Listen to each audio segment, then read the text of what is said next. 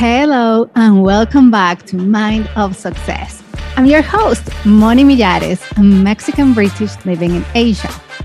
I work in fintech and build digital banks from scratch. In my years in the industry, I've realized most of us are in a vulnerable financial position. However, building a business can be a catalyst for change. So I created this podcast. It's about business stories we do not talk about.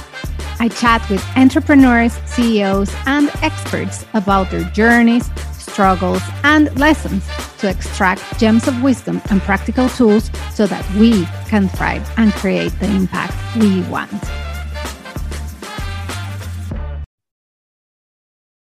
Hello, everyone. I hope you're having an amazing week. So today we've got Robbie Swale. He is, well, before I tell you who he is, so we're friends, right? And we met via coaching school years ago. If I've been in Asia for 5 years, probably Robbie and I met like 2015 it would have been. That's when I did my coaching training. Yeah. So that's when we met. Yeah, we met in 2015. That's we've known each other a long time ago. Yes, I know. So Robbie, welcome to the show. I'll introduce you in a second. But yeah, it's a pleasure to be here. Welcome. It's also fun that but until we reconnected to the podcast, we hadn't spoken for quite a long time. So, we've both known each other a long time, and the internet, we were saying when we spoke last week or the week before, the internet makes it feel like we've spoken more recently than we have, but it's a real pleasure to be reconnecting with you in this way and for this reason too. Thank you. And it's a pleasure to have you in the show. So everyone, now I will introduce Robbie. Other than being my friend, Robbie is a leadership coach. He is the author of the book, How to Start When You Are Stuck. And he is the host of the podcast, The Coach's Journey podcast. So before his previous life, he's also got tons of experience in, he'll introduce himself properly, but charity. He's gone through many career changes, leadership, development, many, many career changes. And that's why he is perfect host for guest for today. So, Robbie, you wrote a book. And then it's how to start when you're stuck, basically. How to start anything, the book, the project, the podcast. And I think, of course, we've been 2 years of pandemic, but one of the beautiful things of the pandemic is that a lot of people started a project, right? We all were we're bored, we're going crazy, need a creative outlet. But as part of that creative process, we also have doubts and we have insecurities. And sometimes we stop and then we don't finish, or we just stop ourselves from starting. So that's why I love the title of your book and basically the essence of the book. But before we go into the detail, I think the common theme of self-doubt, it is widely known as imposter syndrome. So as a coach and as an author that went through the creative process, how have you managed to handle imposter syndrome? What is imposter syndrome? Yeah, and I should say actually, Monica, that possibly by the time, any minute now, not quite, but any week now, the next book in my series will come out. And that was actually called How to Keep Going When You Want to Give Up. So by the time, I'm not sure exactly if it'll be out by the time this episode comes out, but sometime soon. So I've been, I love the way you asked that question. And I think you're right about the pandemic, lots of really, really difficult things about it for many, many, many people.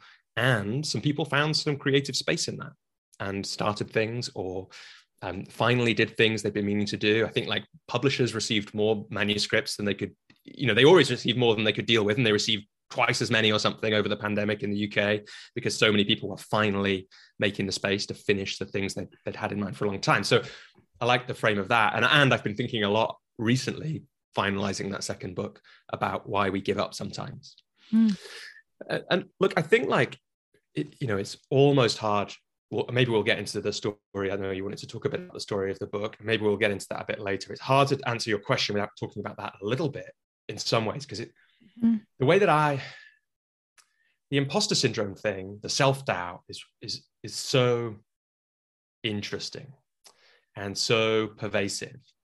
And a really key moment for me was that for Christmas, I think the year before I started my coaching business, so maybe Christmas 2014, my brother gave me, it might have been my birthday, my brother gave me 2 books, one of which was a book called The War of Art by Stephen Pressfield.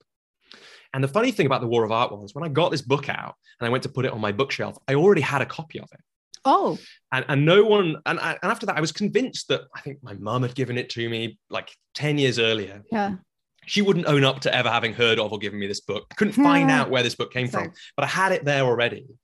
And what's interesting is, retrospectively, it's one of the most important books I've ever read. Really? For me and my growth. And well, I'm going to tell you, you may not need to after what I'm about to say. Okay. But, you know, it's interesting that it like, you know, I had the book and I didn't read it. And it took someone giving me it again for me to read it. And I've now still got both those copies, right? I thought I might give one away, but in fact, I like the fact that I've got both these copies of the book sitting there to remind myself that it took being given it twice to really set me on the path that has probably, created the most personal growth in me. And all of it is about the self-doubt, which for some people we might call imposter syndrome. Now, what Stephen Pressfield calls it in The War of Art, he's the author of the book, is resistance. That's his word. And he uses that to think of I think he might call it the kind of universal anti-creativity force, or the universal force that stops us doing the things we really want to do. Now, there's lots of great things about The War of Art, and there's lots of ways to think about it. But probably the most important lesson that I took away is everybody has this stuff. Yeah. So he gives great examples of or I've heard, I can't remember which ones are in The War of Art and which ones I've heard since then, of, the great actors like Laurence Olivier, he used to throw up on stage, right, even at the end of his career, just before he went on stage, even to the end of his career. And, I've heard that Paulo Coelho, who wrote The Alchemist, he schedules into his day. He knows he only needs to do, I can't remember what it is, like 90 minutes of writing a day, but he has to schedule in 6 hours or something. I'm probably getting the details wrong, because he knows that he's going to procrastinate and worry and fret for the first 4.5 of it, let's say. Yeah. Neil Gaiman, I've heard this story recently. He knows he'll get distracted and not do the writing so much that he has a room which he goes to, which has got nothing in it except a pad and a pen. And so he has 2 choices: to write or to do nothing. And that's what it takes him to actually do the thing that he knows. Right. Because even if you do nothing, like, because it's not distraction, nothing in the phone, it's like sitting in the nothingness, then the thoughts started coming in, and then it's like a creative process on its own. Yeah, absolutely. And the more you sit with, the more you start paying attention to people's stories about creativity, which I think of as, in the broadest sense, it's like all the things we might create from nothing, which could be a change in our life. It could be a new kind of relationship. It could be a business. It doesn't have to be a painting or a book. There's all these ways that, again, you'll start, and it's nice when you've written a book like I have, you start getting the stories back from people of, all the things, the crazy ways they distract themselves. One of my clients, I just loved it when she did this. She was writing an ebook. We were working on that. That was the product. That was the aim of the coaching. She was so much didn't want to do that on some level that she started this cool little side business that she'd had in mind for ages. And it was like her way of procrastinating was to do this other quite useful and quite important thing that wasn't as useful or important as the book she wanted to write. But you know what? I think many of us do that. I've discovered that, now I've been doing the podcast for over a year, let's say. But I think at some point when I started that I was in a funky emotional place. And even now, when I get in a funky emotional place, I procrastinate looking into my emotions. And instead, what do I do? Oh, it's podcast. It's amazing.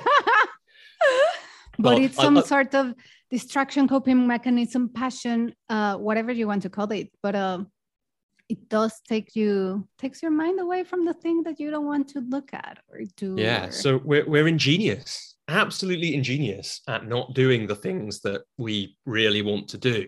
And really the lesson that I took from the War of Art, I mean, I took the lesson from the War of Art and then I tested it in my life and watched it for it with clients, was essentially this, right? If resistance is always there and everyone has it, then no longer is it a reason for me not to do things, because it's just a thing that's there. And I used to think it was a reason, like it was a sign. I used to think it told me something about me, that essentially it was a sign that I'm not the kind of person that starts a business, or this business idea is a bad idea, or I'm not the kind of person who writes because I'm not very good. I used to think it was a signal of all those things. If instead it's just a thing that happens to anyone who wants to create something important, then, it's there, but we don't have to listen to it, right? Too many people, I think, and I say this kind of with as much empathy as I can, because I include me in this, spend too much time listening to the stories that our thoughts tell us. And it's like, instead of that, we can just start things and do things and take action. And I had a funny thing that happened with my book, actually, which is that I had a quote from Stephen Pressfield in the front of it. Yeah. And just before publishing, I was like almost the last manuscript that I submitted, I was like, I better check this quote. Because actually, I think I've checked it, but I'm not sure. And I went, and the quote was, inspiration is always around us, but it's when we make a start that we let inspiration in. Oh, I love that quote. So inspiration is always around us, but it's when we make a start that we let inspiration in. And that's important, because sometimes the story we tell ourselves is like, the imposter syndrome, because it's the same thing here, that imposter syndrome is resistance is imposter syndrome. It's like self-doubt. They're all really describing the same thing. It's like one of the imposter syndrome stories would be, if I was a writer, I'd have inspiration, or I'd know what to write. Like, I don't know what to write, therefore I'm probably not supposed to be a writer. Yeah, it's like, wow. Right? But if actually inspiration happens when we start, now that's a really different story. Now the funny thing about the quote, right, is, I went to find it and I couldn't find it anywhere. I Googled it and I couldn't find Stephen Pressfield having said it. I got The War of Art out. I basically read it and I skimmed his other books that I've got. I couldn't find it. I could find like a chapter where in The War of Art where he'd like talked about it in a much more poetic way about muses and angels. And it's an amazing, The War of Art is a strangely both very poetic and very practical book. And it's like he flips almost from one to the other, often from chapter to chapter. And it's a really easy read. So people should definitely read it after they've read my book, of course. What was funny, so the end of the story is I did find the quote in the end in something I'd written. Oh, now it was your quote. It was my quote, right? And here's an imposter syndrome. This is a speculation. I don't know if I'd realized that was my quote. I don't know if I'd have put it on page 3 of my book, right? Because I might have thought, who am I to have a quote at the start? Who am I to be saying something wise, right? But because I'd already got it on the page 3, famous person, yeah, exactly, someone wise, and because they're published, therefore they know what's going on. Therefore, they're an important person who counts. They can have a page 3 of my book. But once it was there, and because I'd been thinking about all this so much, I left it. And I guess the last piece of all that is, of course, I also know, because of Stephen Pressfield's book and because of Liz Gilbert's book, Big Magic, and all these other people that have written about similar things, and because of the story that Paulo Coelho told and all those kinds of things, that serious people have these crazy thoughts as well. And they're just a messy human too. And so we are. All of us, we're messy humans. So the imposter syndrome is on a few levels. It's like, how do we learn to cope with the voices so that we don't listen to them? And how do we understand that just because we have the voice doesn't mean we shouldn't do the thing? I'm going to stop you here. So because those are very good points, but before we go into those good points, I want to go to the previous really good point. Resistance. Yeah. So can you summarize that? So resistance, you talked about like this energy that stops us from being creative and doing the thing that we want to do. And we called it like resistance as such. Yeah. But I got lost at some point. Yeah. What is it? What is it? Well, there's probably 2 levels we could talk about it on. We could talk about the symptoms, i.e. what does resistance look like? And we could talk about what it what I think it is, and I think a lot of that is from what Stephen Pressfield thinks it is. So the symptoms, resistance is all the reasons we don't do the things we want to do. So I love that definition. Right. It's like it's the self-doubt and the imposter syndrome that stop us from, asking someone out who we really like, but also stop us from starting our blog. It's the way we let ourselves end up spending 3 hours scrolling Facebook instead, when really deep down, we wish we were making the thing. We regret every week that we haven't started making the writing the book we want to write, or whatever, or starting the business, or exactly. What else? How else does it show up? Like it's my old client who, like, starting her cool little Facebook clothing exchange group, when the thing that she really wanted to do was write her ebook and get that piece of the business going. For my dad, he got really ill once, and I think you can make a strong argument it was because he was getting, he's published, he's been a writer and for his whole life, and every decade he's come back to that. And one time I was writing a piece about this kind of thing. It's in I think it's in How to Start When You're Stuck. And it's like, it really felt like he'd got ill because he was getting too close to writing the thing that really he should be writing. But it's also why we give up. It's all the reasons we give up. It's like that we feel like we don't get the results that we want. It's the worries. It's all the procrastination that we do on all the ways that we do it. It's all those things. So does that give you a sense of what it is? Yes, because now, like, you are linking a few concepts, and I'm like, we started with imposter syndrome, and then we're like, the resistance, this energy, but then it's basically all these things that just distract us from and then it's like from doing what we want to do. It's not imposter syndrome, it's just like all the other things that we do. That's part of it. Well, I would say, like, for a lot of people, imposter syndrome is part of it, because it's all the thoughts that stop us, which aren't necessarily true, or sometimes they are true. I could say something about that, about imposter syndrome, because I think in a minute, but like, sometimes the thoughts are true, but that doesn't mean it's right for us to not do the thing. Yeah. Right? It's like, I don't know how to write a book, right? That might be true, but that doesn't mean I shouldn't write a book. Correct. Right? Because, and I had this great thought, this is, this isn't in the book because I only had it in the spring talking about the book. But actually, so I was talking with somebody about, this thing, which is kind of an imposter syndrome thought. It's like, who am I to do this? And look, one of the things that I have learned from my writing is that I had to become the person who could write the book. Yes. I wasn't the person who could do it. Who am I to do this was correct. It's like, I don't know how to do this. And I'm not that person yet, but if only by starting and writing will I become the person. Yes, but that is very true. It happens the same, like, to me with the podcast. Yeah. I'm like, now I feel like, I'm a podcaster, right? But it's like, I feel I do all these things that a professional podcaster would do. But a year ago, I have absolutely no idea what building a podcast means and what it takes, and all the internal shifts that you might have to make. But it's because you started doing the thing like a year ago. No, you were not an author and I was not a podcaster. That's it. Yeah. But then as you do it, then you start becoming that person, and therefore by doing you become, and therefore by becoming you overcome imposter syndrome. And I think it's almost like you can't be the person, you can't not be an imposter, if that makes sense, until you've done the thing. Like, everyone who hasn't done the thing can't say they've done the thing.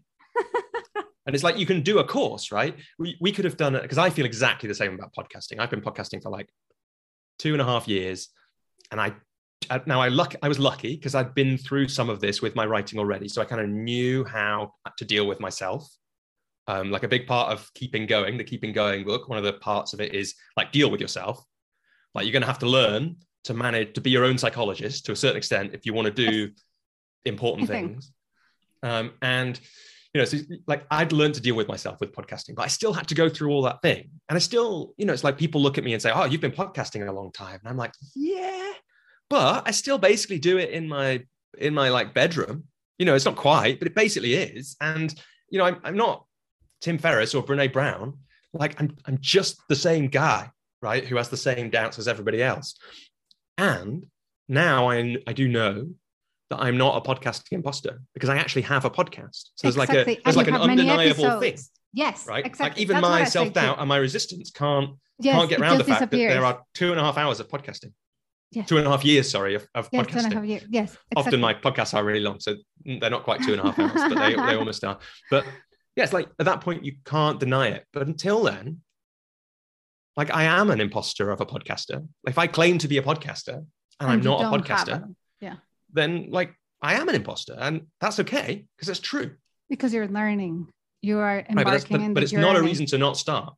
Correct. I think it was. It might have been on a Tim Ferriss podcast that I heard someone say or him say, "If I only did the things I was qualified for, if I'd only ever done the things I was qualified for, I'd be sweeping a street somewhere."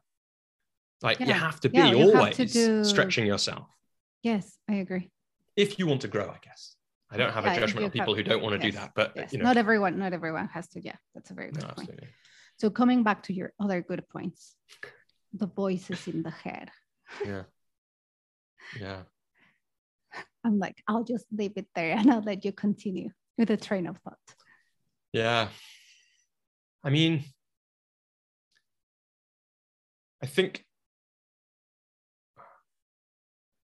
an important thing to say, Monica, is we can get better at everything by practicing. And that includes dealing with the voices in our heads. Yes. Right. Dealing with the imposter syndrome, dealing with the self-doubt, dealing with, and different, I think on the coaching school, I don't know if it was when we were in a workshop together, they're called gremlins. It's like these voices that we have. Yeah, we call them the gremlins. Yeah. Yeah. Like all these voices in our head, these thoughts that we have that we think are true. We are not our thoughts. No. And we're amazing storytelling creatures, humans. And look, to go back to the second way to talk about resistance would be, like what is it in some ways? Like, why do we all procrastinate? Why do we all have these self-doubting thoughts? Why do we have an imposter syndrome sense about us sometimes? It's like the gremlins piece is the same. I remember when we learned that, it's like to keep us safe, right? Yes. That's on one level why all that stuff exists. And resistance, you could think about it as like the part of us that wants to keep itself safe.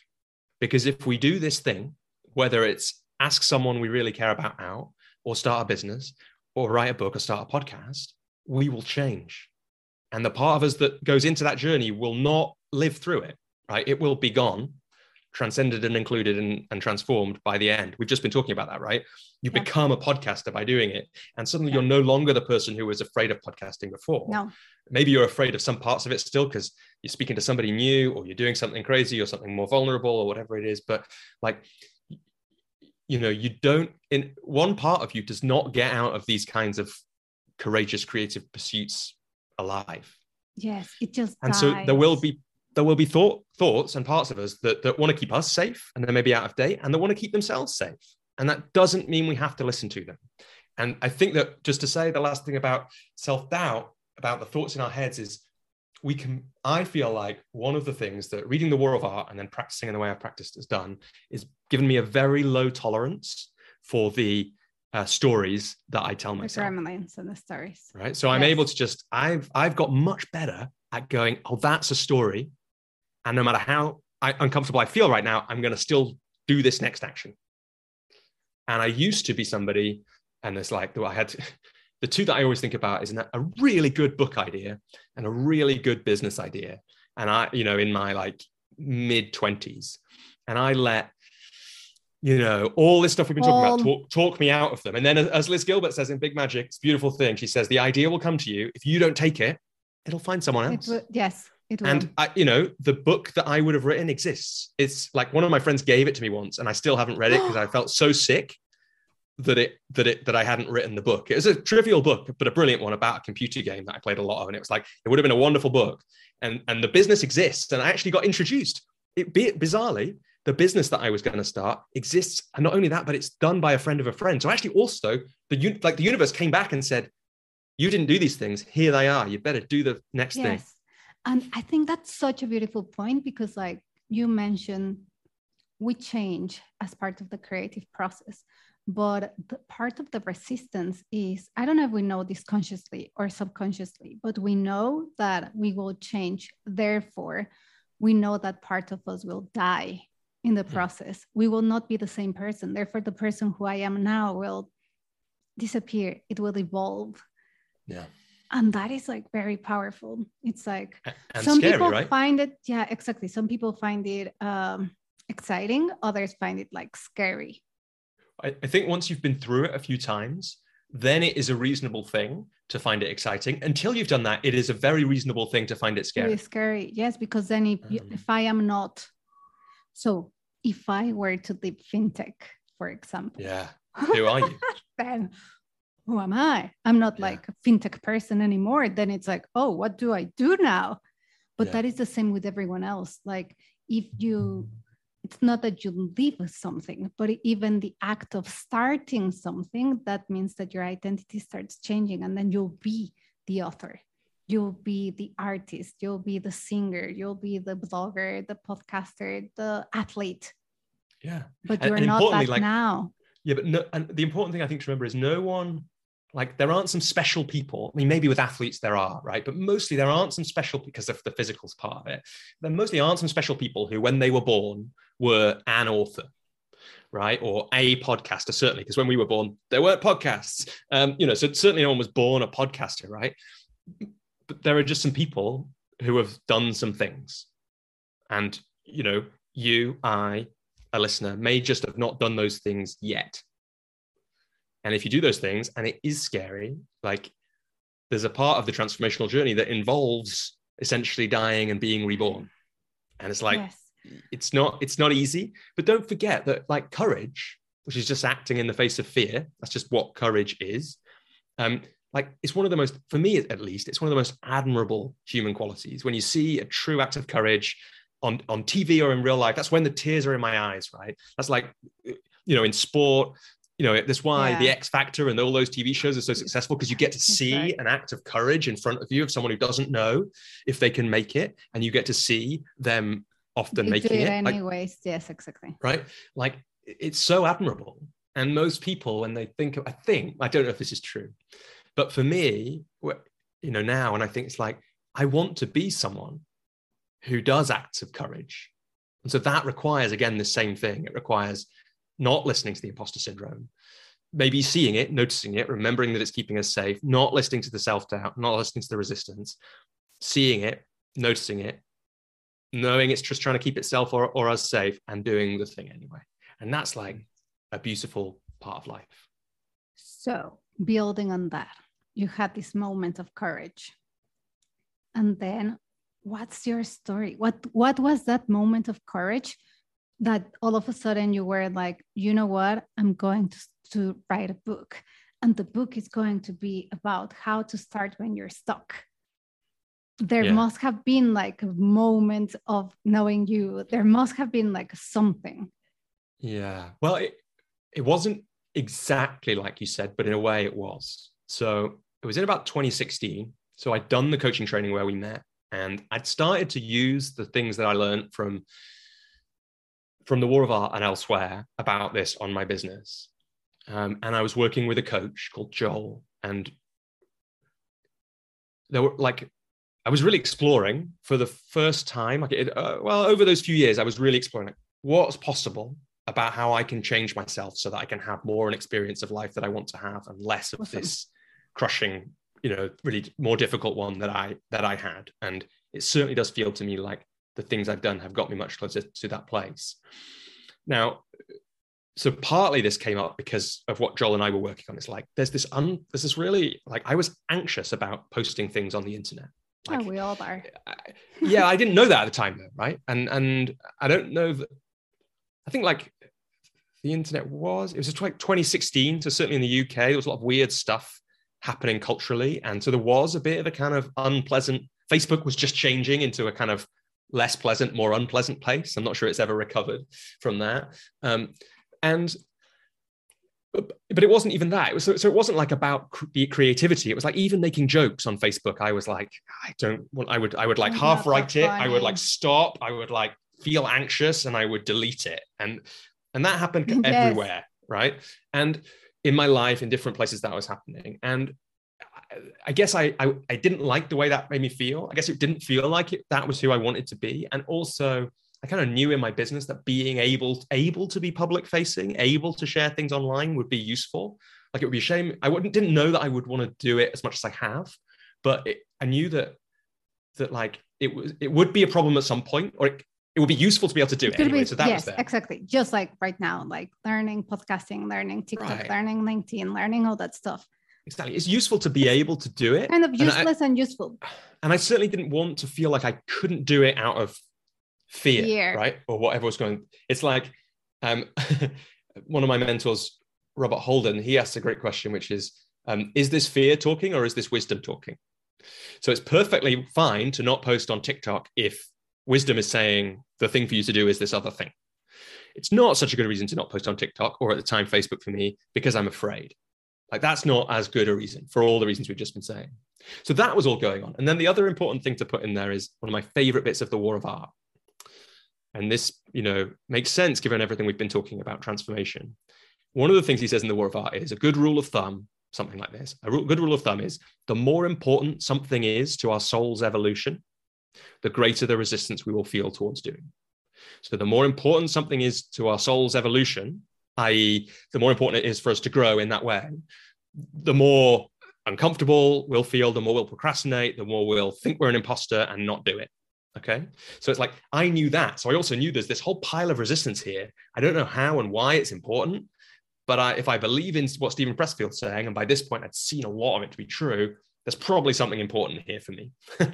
So in a way, that's where this all emerged from. And how it emerged was that Joel and I designed a practice, which was, so this is a practice about sharing myself online.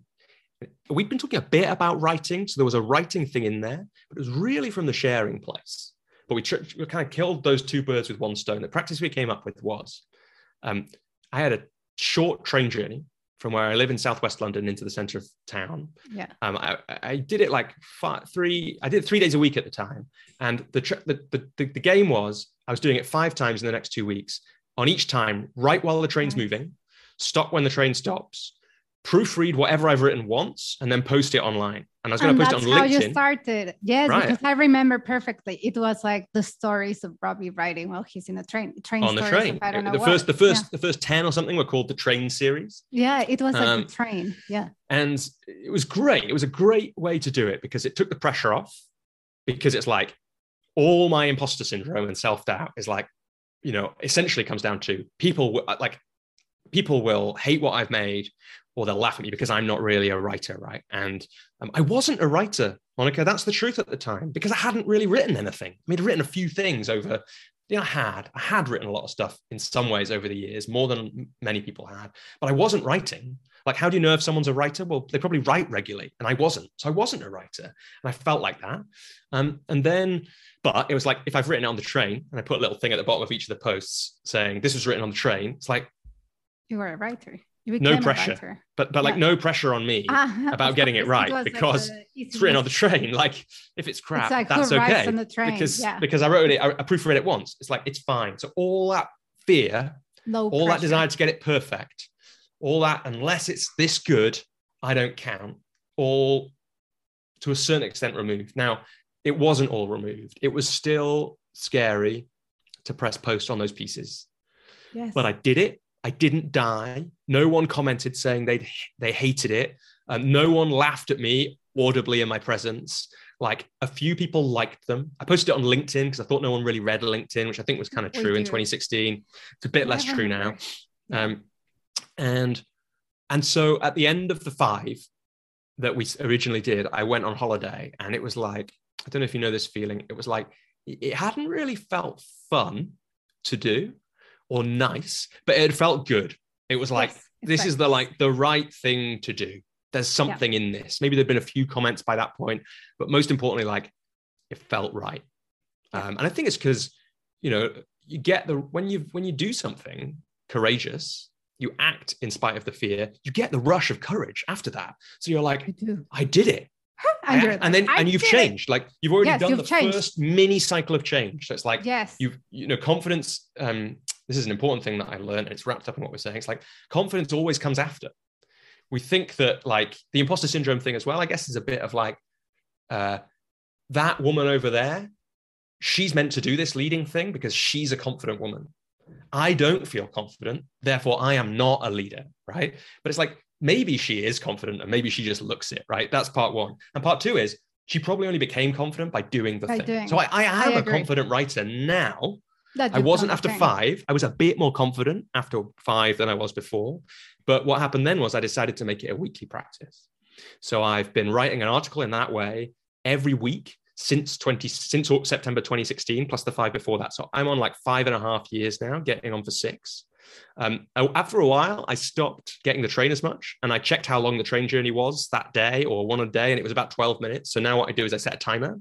I write for 12 minutes while the timer's going, stop when it stopped, proofread it once and post it online. It's still on LinkedIn for now. I might stop that, and it's on my website. So people can go back and read, and there's like, I just wrote the 250th one last week. Oh, so nice. 250, because I've been on holiday a few times and that kind of thing. So that it hasn't been every week. But so there's now 250 of those. And then if you want, I can then get to the book. Of course. And started with 0. And the funny thing that I noticed recently as well, like thinking about the keeping going piece, is like, there were some people that had written a lot of articles before I'd written any. And I remember thinking, my friend Alex had a LinkedIn article that went viral about his, I think because the CEO of LinkedIn shared it, and then it went a bit nuts because he'd written like lessons from 100 LinkedIn articles. And when he wrote that, I was like, my word, how do you ever write 100 LinkedIn articles? And I've written about 120 more articles than Alex has written by now. And I did it 1 week at a time. Amazing. And then we can talk about the books if we want to, because the books emerged from this too. Yes, there is a specific chapter in the book that I want to talk about. I don't remember the title of the book, but there's a chapter that you talk about death. Yeah. Yeah. So the thing is, if you write in how I wrote, so just to tie that up, the book then, after 3 years, and then I'll come to the death piece, because this is important to know how the book was written and why this chapter's in there is important. The book, basically after about 3 years, I thought it would be interesting. I thought I could put the articles that I'd written into a book. I'd seen Seth Godin do something like this with some of his blog. And I also realized, like, LinkedIn is if someone wanted to read all my articles, LinkedIn is like an unwieldy way to do that. It's much worse than a website. It's like quite hard to even find the articles that I've written, let alone read them all. And I was like, for the 10 people that might want to do that, and maybe for some more in the future, it'd be good to put them in a book. And then people could actually go through and read them all and find them all in one place. And I thought it'd be funny because I could call the book, I wrote this book in 12 minutes, as a challenge to people to be like, you know, you only need 12 minutes a week, which is essentially the lesson of how I wrote these books. You only need 12 minutes a week. So really all the excuses you've got for not doing it, they aren't real. Just do 12 minutes a week and see what happens. And, you know, then my friend Steve, who was going to help me edit it, he said, well, can the book itself do that? Can the book itself help people with their thing they haven't been doing? And I was like, I don't know. So what I did was I got out all the articles and I thought about what are the stages that I want to help people through? What have I learned about how you get something, a creative project done? And it turned out that I had basically been writing about that process over the 3 years of the blog that I had at that point. It's not surprising looking back, because I was right. If you're writing a piece in 12 minutes, you're just writing about what's present for you that day, that week. And what I was wrestling with was, how do I do these things that I'm afraid of doing? How do I have my own business? How do I write? How do I create other things, right? How do I change as a human? That's what I was doing. And I was coaching.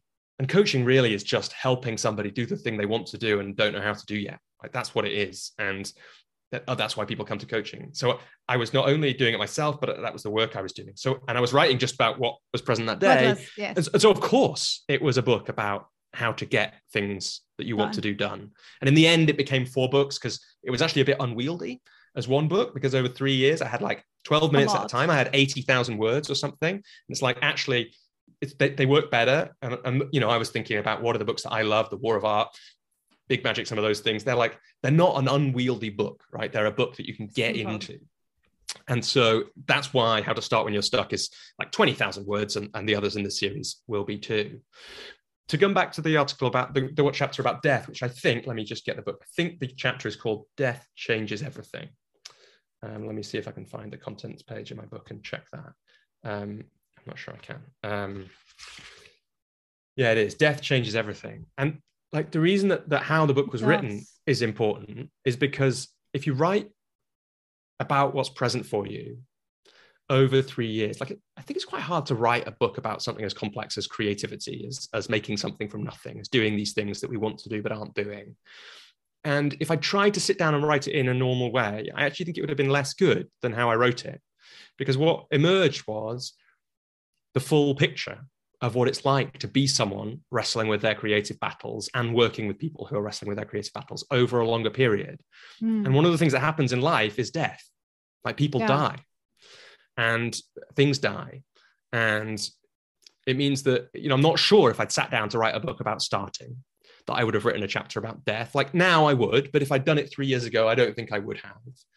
And, you know, death is one of the reasons to do the things that you want to do that you feel like an imposter about or are afraid of doing, because you can always imagine that one day you'll learn and then you won't feel like an imposter, and that'll be the time, and you won't feel afraid, and that'll be the time to do the thing. But we don't all get that day because people die.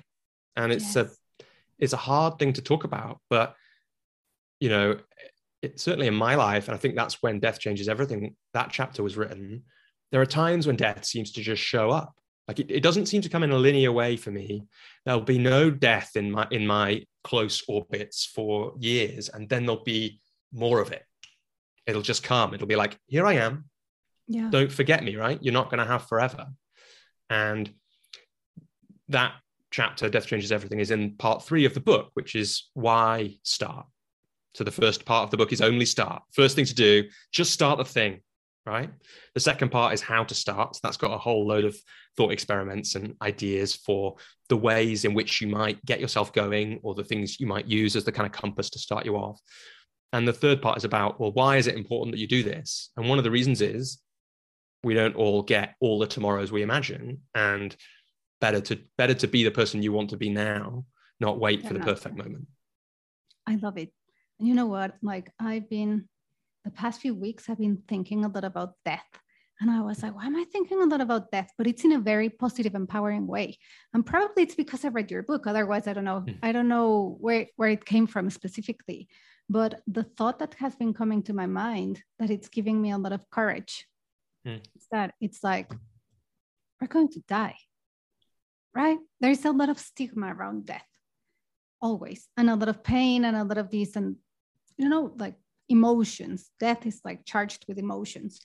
Yeah. But somehow I've managed to be like the opposite type of emotion. It's like, it's so freeing and so empowering to know that we're going to die, because then it's like, we're going to die. Like, who cares what you're doing? I've messed up so many times in the past 6 months.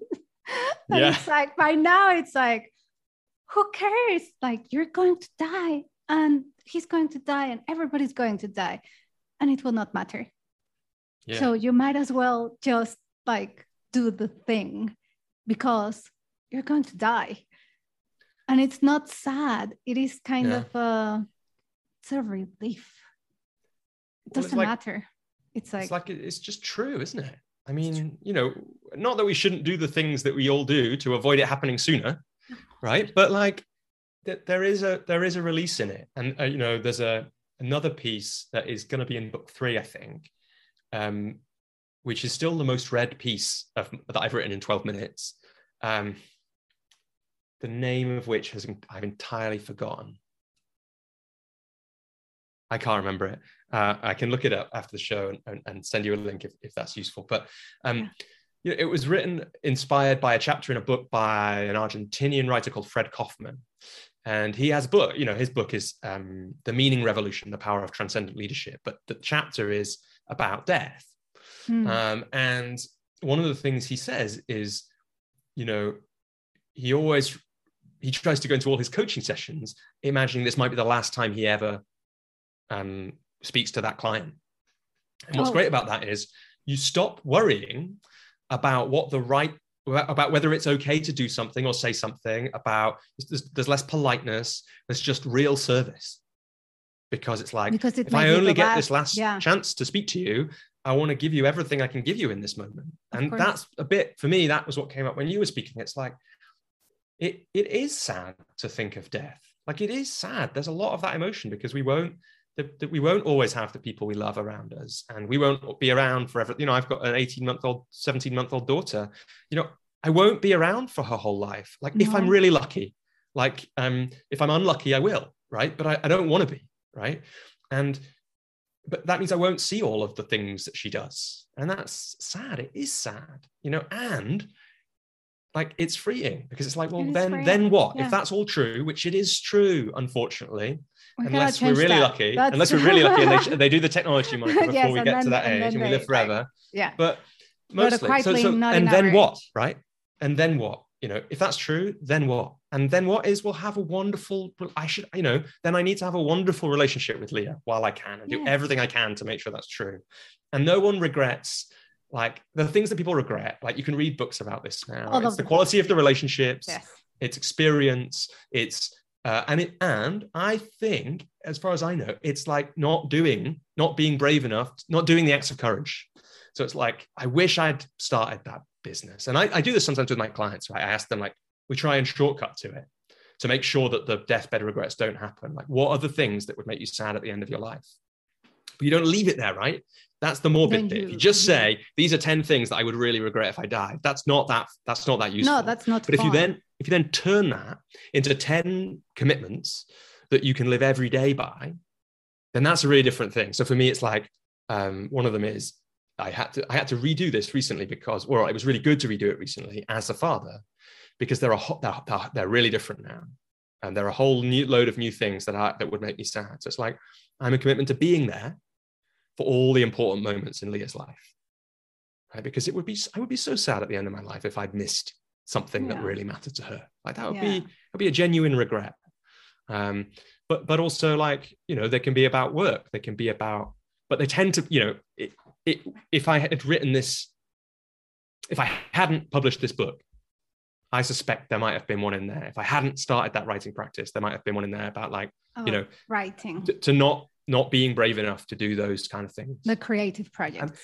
Right, exactly. So I do think that those creative projects, and I do this with clients sometimes, and those kind of things often come up. It's like, I'd be sad if I hadn't really backed myself to do something that was truly mine. Yeah. Like that kind of thing. And then it becomes a commitment that you can live into, right? I am a commitment to really backing myself and doing something that is truly mine. And if you read that to yourself every day, your life will change. Awesome. It's like, I'll write that down. And then it is a commitment to yourself. That reminds me of, I had a really good mentor earlier in my career. And then years later, I realized he was so important in my life because he believed in me more than I did. And he gave me these huge projects. And because of that, I started building that belief in me. It was like somebody else believed in you, and then you start believing in yourself. But then it's the moment where you're like, well, if he believed in me, then, and I did it, then now I believe in me. Therefore, I can go and do it, right? I can it's funny, Monica, what it reminds me of is, it's good to be writing a book about doing this stuff, because writing and publishing a book brought up so I then turned these pieces into books, right? And for various reasons, which we could say were resistance, it took 2 years from that conversation with Steve about, can the book be a book, and sorting those pieces into essentially the order they will appear in these books. It took 2 years to publish the first one. And like, what's that about? right? We could talk about that, but I don't think we need to. But like in the run up to it, one of the things that happened for me was I was like, I didn't want, so in the, in the front of books, you often have like authors you've never heard of writing a nice thing about the book that you're reading. And I didn't want to do that. And I thought, what do I actually want in the front of the book? Like, who do I, like, success for me for this book is, I've thought about this really carefully. Real success isn't selling books or making money from it. It's having people write to me and say, I've been wanting to do that thing, this thing for a long time. And I came across your work and now I've done it. And so I was like, well, what do those people want to read at the start of a book to decide whether they're going to buy it? And I was like, I want to find the people that can already say that about me and my work. So I found clients, people I ran a writing group at one point using 12-minute method. Other people who could write something like that. And that's what's in the front of the book under the impacts section. So I'll show you you can see it on the camera here. Now, what was funny was when I was publishing this book, I had all the imposter syndrome, all the resistance, all those thoughts, all that self-doubt coming back. Like, who are you to do this? What have you got to say about creativity? Like, why you haven't even planned a book properly. You just wrote it 12 minutes at a time. Like, it's absolute nonsense, Swale. What are you doing? Right? I had all that. That sounds like the voice of imposter syndrome. That is like real, the real voice. Yeah. And do you know what I did? Like, I read these impact things because I was like, these are, I can't remember if it's 10 or 12 people who I trust, right? They're not like saying this to be nice because they've got integrity, just like your mentor. And they are saying these things. I didn't say they had to do it. I gave them a lot of ways out of doing this. And some people who I asked to do it didn't do it. So these people chose to write something to go in the front of this book. But I kept reading that because I wasn't yet the person who'd published a book. I didn't know what that was. And I had to cheat, right? I had to trust the other people to be able to get through that. But if you've got a mentor, you've got somebody who's put faith in you, the more black and white you can make it, like, it was undeniable that these people had said this thing because I could read it. Like, I couldn't with the mentor. You helped them. I might be doubting it. I might be like, well, I think she said that, but it was 12 years ago and I can't quite remember. I might be making that up. It's written down. There's no denying it for me. And I actually have a Word document, which has got all these and more in. It used to be called Testimonial Bank, which is a really dull name. And now it's called You Are Awesome, Robbie, Don't Forget It, which is like pinned to my taskbar. And it's got these and a load more things in it.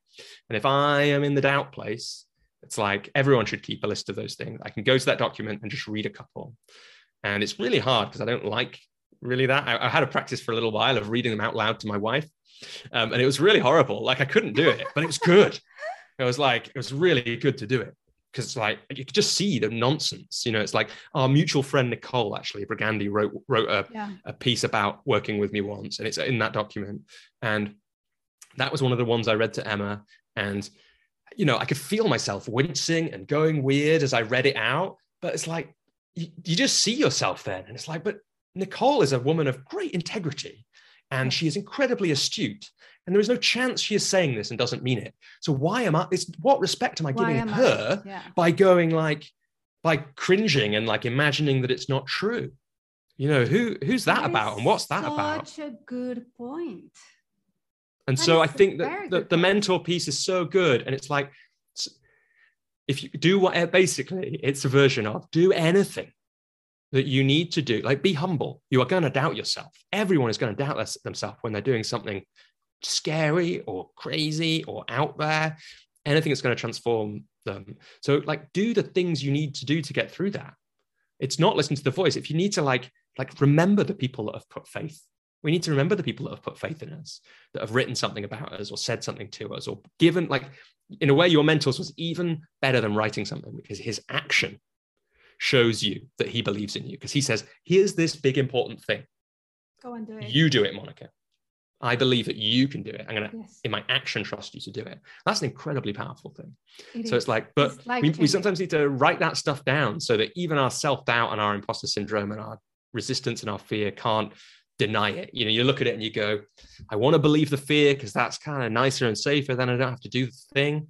But if these 10 people, 12 people have written this about me, if that mentor gave me these projects, really, I can't believe the thoughts. And because this is more solid. Yeah, it stays with you. It stays with you. It just stays with you. Amazing. So, Robbie, we covered a lot. what is your final takeaway for anyone listening?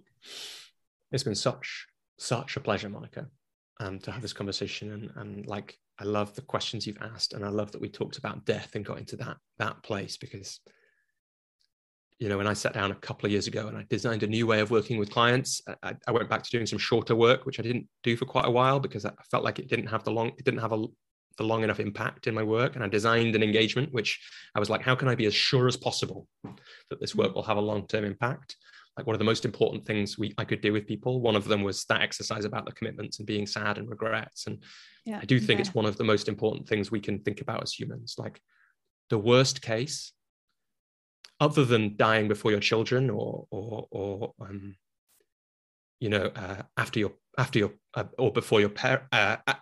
other than dying after your children or before your parents, I think like the worst case is you get to the end and you realize there's some regrets that you could have done something about earlier and you haven't thought about that. Much better to know about them now. So that's in a way one, but we've already covered that.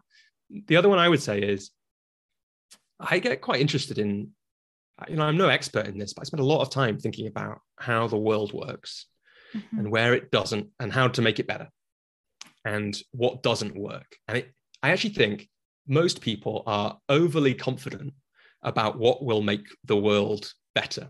And because the world is really complex and it's really hard to know what the knock-on effects of the things we do will be. It's really hard to know. Basically, we can't know, in my view.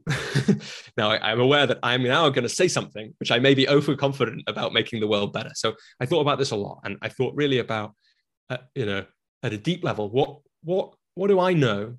Where are the places I can be most confident that the world gets better in some way?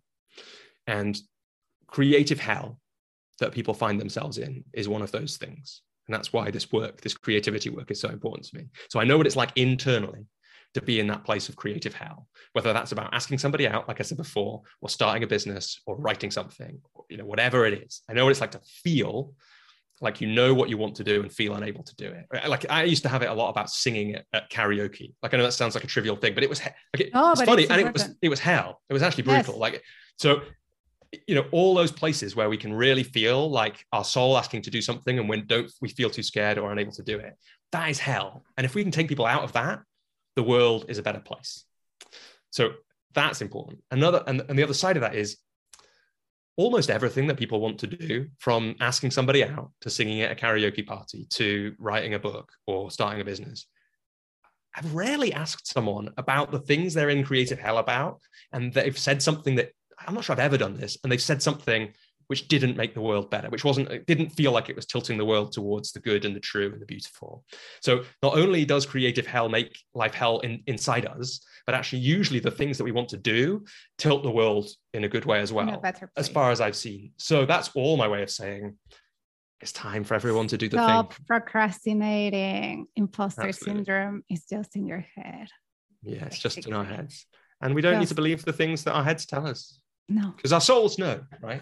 Yeah, it knows. It knows when to say yes, and it knows when to say no. And I think actually that for me, it's a big takeaway at this moment.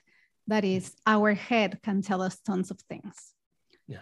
And it will get us confused, because another topic that it's like cousin to the imposter syndrome is the overthinker. Yeah. And look, I'm the king of overthinkers as far as I know. We all are. But then, yeah, but Monica, you should see some of my overthinking. Yeah, it's crazy. the whole thing, like the whole 12-minute method, is a practice in getting out of my thinking. If you think about how I write with a timer, how one writes, if you think about the fact that it was just proofread it once, get it online, all of that is about getting out of the thinking, out of the trying to get in the headspace and into the creative flow, right? And in the flow, in the gut, in the nutrition, that's where episode altogether. I would love to do that, Monica. I've had a wonderful time. Have to come back. Happy to come back anytime. Yes. Thank you. So just to wrap that up, so instead of overthinking, we were just saying the soul, the heart just knows. You know whether it's a yes, you know whether it's a no, and you know whether it's coming from fear or if it's coming from a happy, lovely place. Wisdom, yeah, not absolutely. love. Yeah. And then if we just use that, forget about the mind, Forget about overcoming anything. Forget about resistance. Just like connect with that, with your heart, with your soul, and listen. What should I do? Do this. Yeah. Don't do it. Because it also tells you what not to do. And you can change your mind too. It's like, just listen to yourself. And that's it. I'm finishing like so sad now. Love it. Robbie, it's been an absolute pleasure having you in the show. But before you go, where can people find you and where can we buy the book? So the best place to go is just robbieswale.com, or if you just Google me, I seem to be the only one. There's a Robbie Swales somewhere, but you generally find me if you do that. I'm on the social medias, most of them, not TikTok, although we talked about that in this episode. You'll be soon. Find me on most of them. The book's at Amazon and other places, at least in the UK, the US. You can get it places like Waterstones and Barnes and Noble, as well as Amazon. But all the links to that are on at robbieswale.com. And then just on the off chance, we haven't really talked about it, but you mentioned it in the intro because you did. I have a separate part of my work, which is for coaches, about helping coaches create thriving businesses, thrive as people while they do it. Of course, everything we've spoken about today comes up for coaches, but if there's any coaches listening, I collected loads of resources about that, including a podcast where I speak to other coaches about how they have thrived as coaches. That's all at thecoachesjourney.com or on all the podcast places. And you have the community too for coaches. Yeah, and that includes, you're absolutely right. That includes what has evolved. And there's a podcast episode on my podcast about how that evolved. What's evolved into that is, in a way, the best bit of it now that I like the best is this small but beautiful community of, I think, 12 coaches at the moment who come together several, once a month-ish, some of them, and some a bit less frequent, to work together on life as a coach. So that's that. I should join you. Love to have you there. If it comes the time when you want to like start that thing, back into coaching. If that's the thing, then definitely come along. You'll love those people. One of them said a really nice thing the other day, which is the word that they have a little private WhatsApp group that I'm not in, which I really like, because it's when the work that you make grows beyond what you imagined for it. So it's absolutely beautiful that they've got this community WhatsApp group that I'm not in, which has former members in it as well, which is all great because I love it. I like it. And they said the word that keeps coming up is beautiful. That's what beautiful. This is like. So it's beautiful. By all means, come to that. But people can find links to that as well there at thecoachesjourney.com. So that's all. There's those two sites, but that's the best places to go. It's been an absolute pleasure having you in the show. Everyone go and follow Robbie, re-listen to the episode. We have many gems of wisdom in there. And do send us your comments, questions. I know that imposter syndrome is a big topic. And actually, Sal, if you're listening till the end, this episode is especially for you because you asked for it in LinkedIn. Yay to Sal. And share it with your friends, Sal, because that's why we have this episode. So this episode was sponsored by Sal in Vietnam. Inspired, not sponsored, inspired by Swale in Vietnam. So Swale, actually, you'll get early access. Okie dokie, everyone. See you next week. Robbie, it's been a pleasure. Sending you much love to everyone. Ciao, ciao.